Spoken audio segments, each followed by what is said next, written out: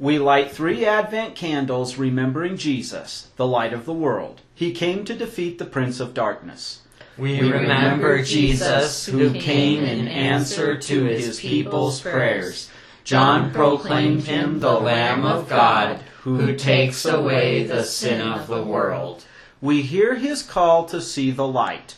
We light 3 Advent candles as a sign of our trust and confidence. Come, Lord Jesus, be our guest. Through your word and spirit, may our souls be blessed. Let us begin our sermon with prayer. Gracious Heavenly Father, on what started out as an ordinary day among some of the most ordinary or common folk of Israel, and specifically Bethlehem, you interrupted their night with an extraordinary message. As we look at the shepherd's candle today, we ask that you help each one of us to come to understand that we may be ordinary people, but you've given us an extraordinary message to share with the world. In Jesus' name we pray. Amen. During this untraditional time of the COVID virus that has interrupted everything, we have been focusing on the most traditional part of the Advent season, and that is the time of the Advent candles. And the most traditional use of those candles began with the prophecy candle. And during that sermon, we looked at the fact that all of Scripture pointed to the fact in the Old Testament that the Savior was coming, and the New Testament tells us the Savior has come, and there are specific details for us that make it abundantly clear that only Jesus fits all the prophecies to a T. Now, last week we focused on the second candle, the Bethlehem candle. And the Bethlehem candle made it very clear that the Savior would be a descendant of David and he would be born in the city of Bethlehem. And with the next candle, we actually look to the night that Jesus was born, and we look at the shepherd's candle. Our text for our sermon is recorded in the Gospel history according to St. Luke, as recorded in chapter 2, verses 8 through 20. There were in the same country shepherds staying out in the fields, keeping watch over the flock at night. An angel of the Lord appeared to them, and the glory of the Lord shone around them, and they were terrified. But the angel said to them, "Do not be afraid, for behold, I bring you good news of great joy, which will be for all people. Today in the town of David, a Savior was born for you. He is Christ the Lord. And this will be a sign for you. You will find a baby wrapped in swaddling clothes and lying in a manger." Suddenly there was with the angel a multitude from the heavenly army, praising God and saying, "Glory to God in the highest, and on earth peace, goodwill toward mankind." When the angels went away from them into heaven, the shepherds said to one another, "Let's go to Bethlehem and see this thing that has happened, which the Lord has made known to us." So they hurried off and found Mary and Joseph and the baby, who was lying in the manger. When they had seen him, they told others the message they had been told about this child. And all who heard it were amazed by what the shepherds said to them. But Mary treasured up all these things, pondering them in her heart. And the shepherds returned, glorifying and praising God for all the things they had heard and seen, which were just as they had been told. This is the gospel history of our Lord. And so, brothers and sisters in Christ, as I have said, we have now arrived at the shepherd's candle. The candle, this is part of the nativity and the birth of our Savior. And we want to focus on shepherds first and foremost because what the angel told them amounts to the fact that when you combine in the fact that Bethlehem was the birthplace of King David, before he was a king, had served as a shepherd. This is why, besides his faith hearing the blasphemies that Goliath was shouting about God's people, which were blaspheming God, David felt confident in the use of his slingshot because he had pointed out to Saul that he had killed the lion and bear protecting the sheep, his lambs. Jesus is born in Bethlehem. He is the King of all creation. But Jesus, as he tells us in John chapter 10, is the Good Shepherd. And he says, "My sheep know my voice and know me." Shepherds are the first lay people, besides Mary and Joseph, that are recorded being told that the Savior's been born. Shepherds because it points out the fact that Jesus is the Good Shepherd. Now, it's very important for us to understand what it means to be the Good Shepherd, because In Wyoming, when we herd cattle, we often tend to do that where we get behind the cattle and maybe you swat them if they're not moving with a rod to kind of get them moving. You shout, "Yah!" and you kind of drive them along. But that's not how the shepherds in Palestine shepherded their flocks. When Jesus says, "I am the good shepherd," that the sheep know his voice, it's because in Palestine the shepherds went ahead of the sheep. They would go through the valley of the shadow of death, if you will, using Psalm 23. And when everything was safe and they were on the other side, they would call out to their sheep who would follow their voice. It's amazing for us to stop and think about that God uses the picture of a shepherd for his leadership. Because we can take a look, and I'm not going to get too deep into politics as usual, but right now our news is exploding with people who are frustrated over their political leaders who they say one thing and then hypocritically they do another with the coronavirus. But Jesus goes first. Jesus walked through the shadow of the valley of death for you, and he conquered death for you, and he rose. Jesus is the good shepherd who now is ruling over all creation for you. The first thing we want to focus on the shepherd's candle is that Jesus is the good shepherd.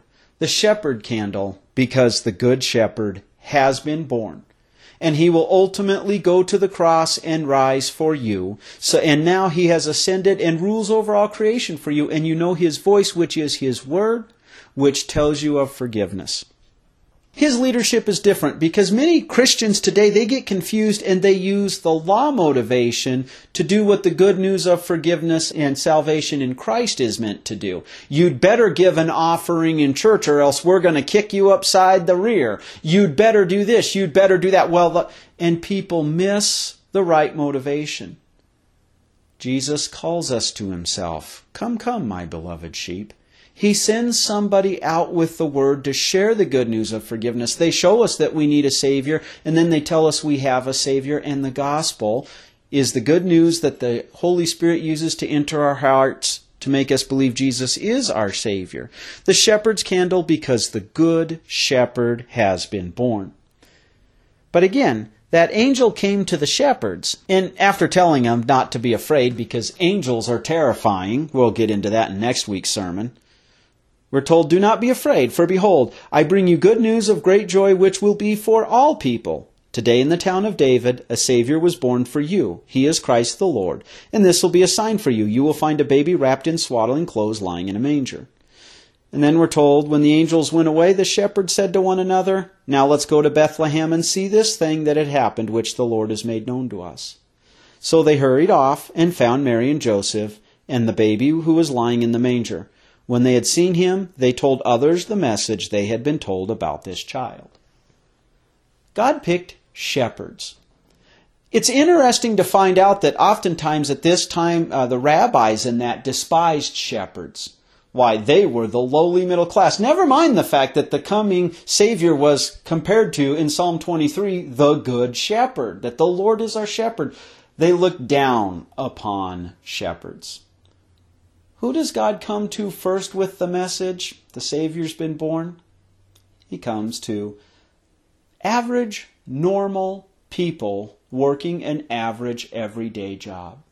It's important for us to recognize that because in America today, America was founded to actually have a middle class, and America has had the largest working class in middle class in human history. And yet, our politicians, our Hollywood stars, our elites often despise the middle class. The shepherds knew what it was like for the rabbis and the upper class to resent them for being average, normal, working class Joes. But they're the ones that were entrusted with the message, the good shepherd has been born. Because they knew how to work tenderly, gently with their sheep, they went tenderly, gently to see this baby who had come to win them peace. And then they lifted up their shepherd's voice, the voice that was used to calling out to their individual herds, "Come, come, my sheep," and the sheep of their individual herds would know which was the voice of their shepherd and follow them. They would go out and tell others gently the peaceful message the Savior has been born.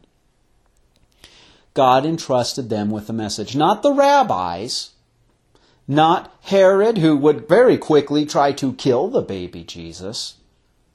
God entrusted normal, working people with the good news because they would lift up their voice. They actually knew they needed a Savior. They weren't going to be like the Sanhedrin who 33 years later would plot to murder Jesus so that they could secure their position, which was meant to point to Jesus in the first place. They didn't consider the consequences, that they might be jeopardizing their own lives with somebody like King Herod.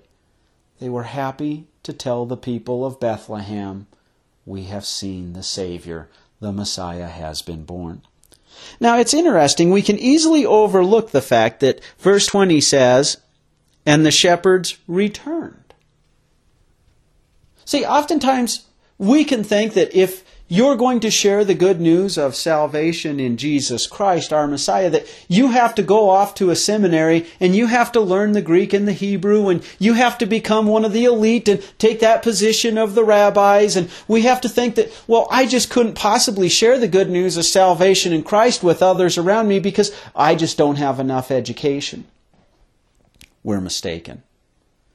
God didn't tell them, "You now have seen the Messiah, you have to quit being shepherds." They went back to their work.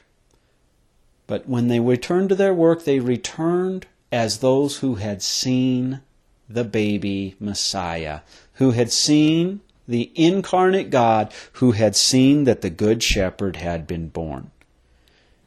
You and I often feel inadequate to share the Word of God. And it can be very intimidating when you turn on the news and hear of a hostile environment against those who trust in Jesus Christ as their Savior. It can be intimidating right now as Hollywood elites and as politicians are saying, "You Christians don't need to gather together under this coronavirus. If your God's all-powerful, He can hear your prayers."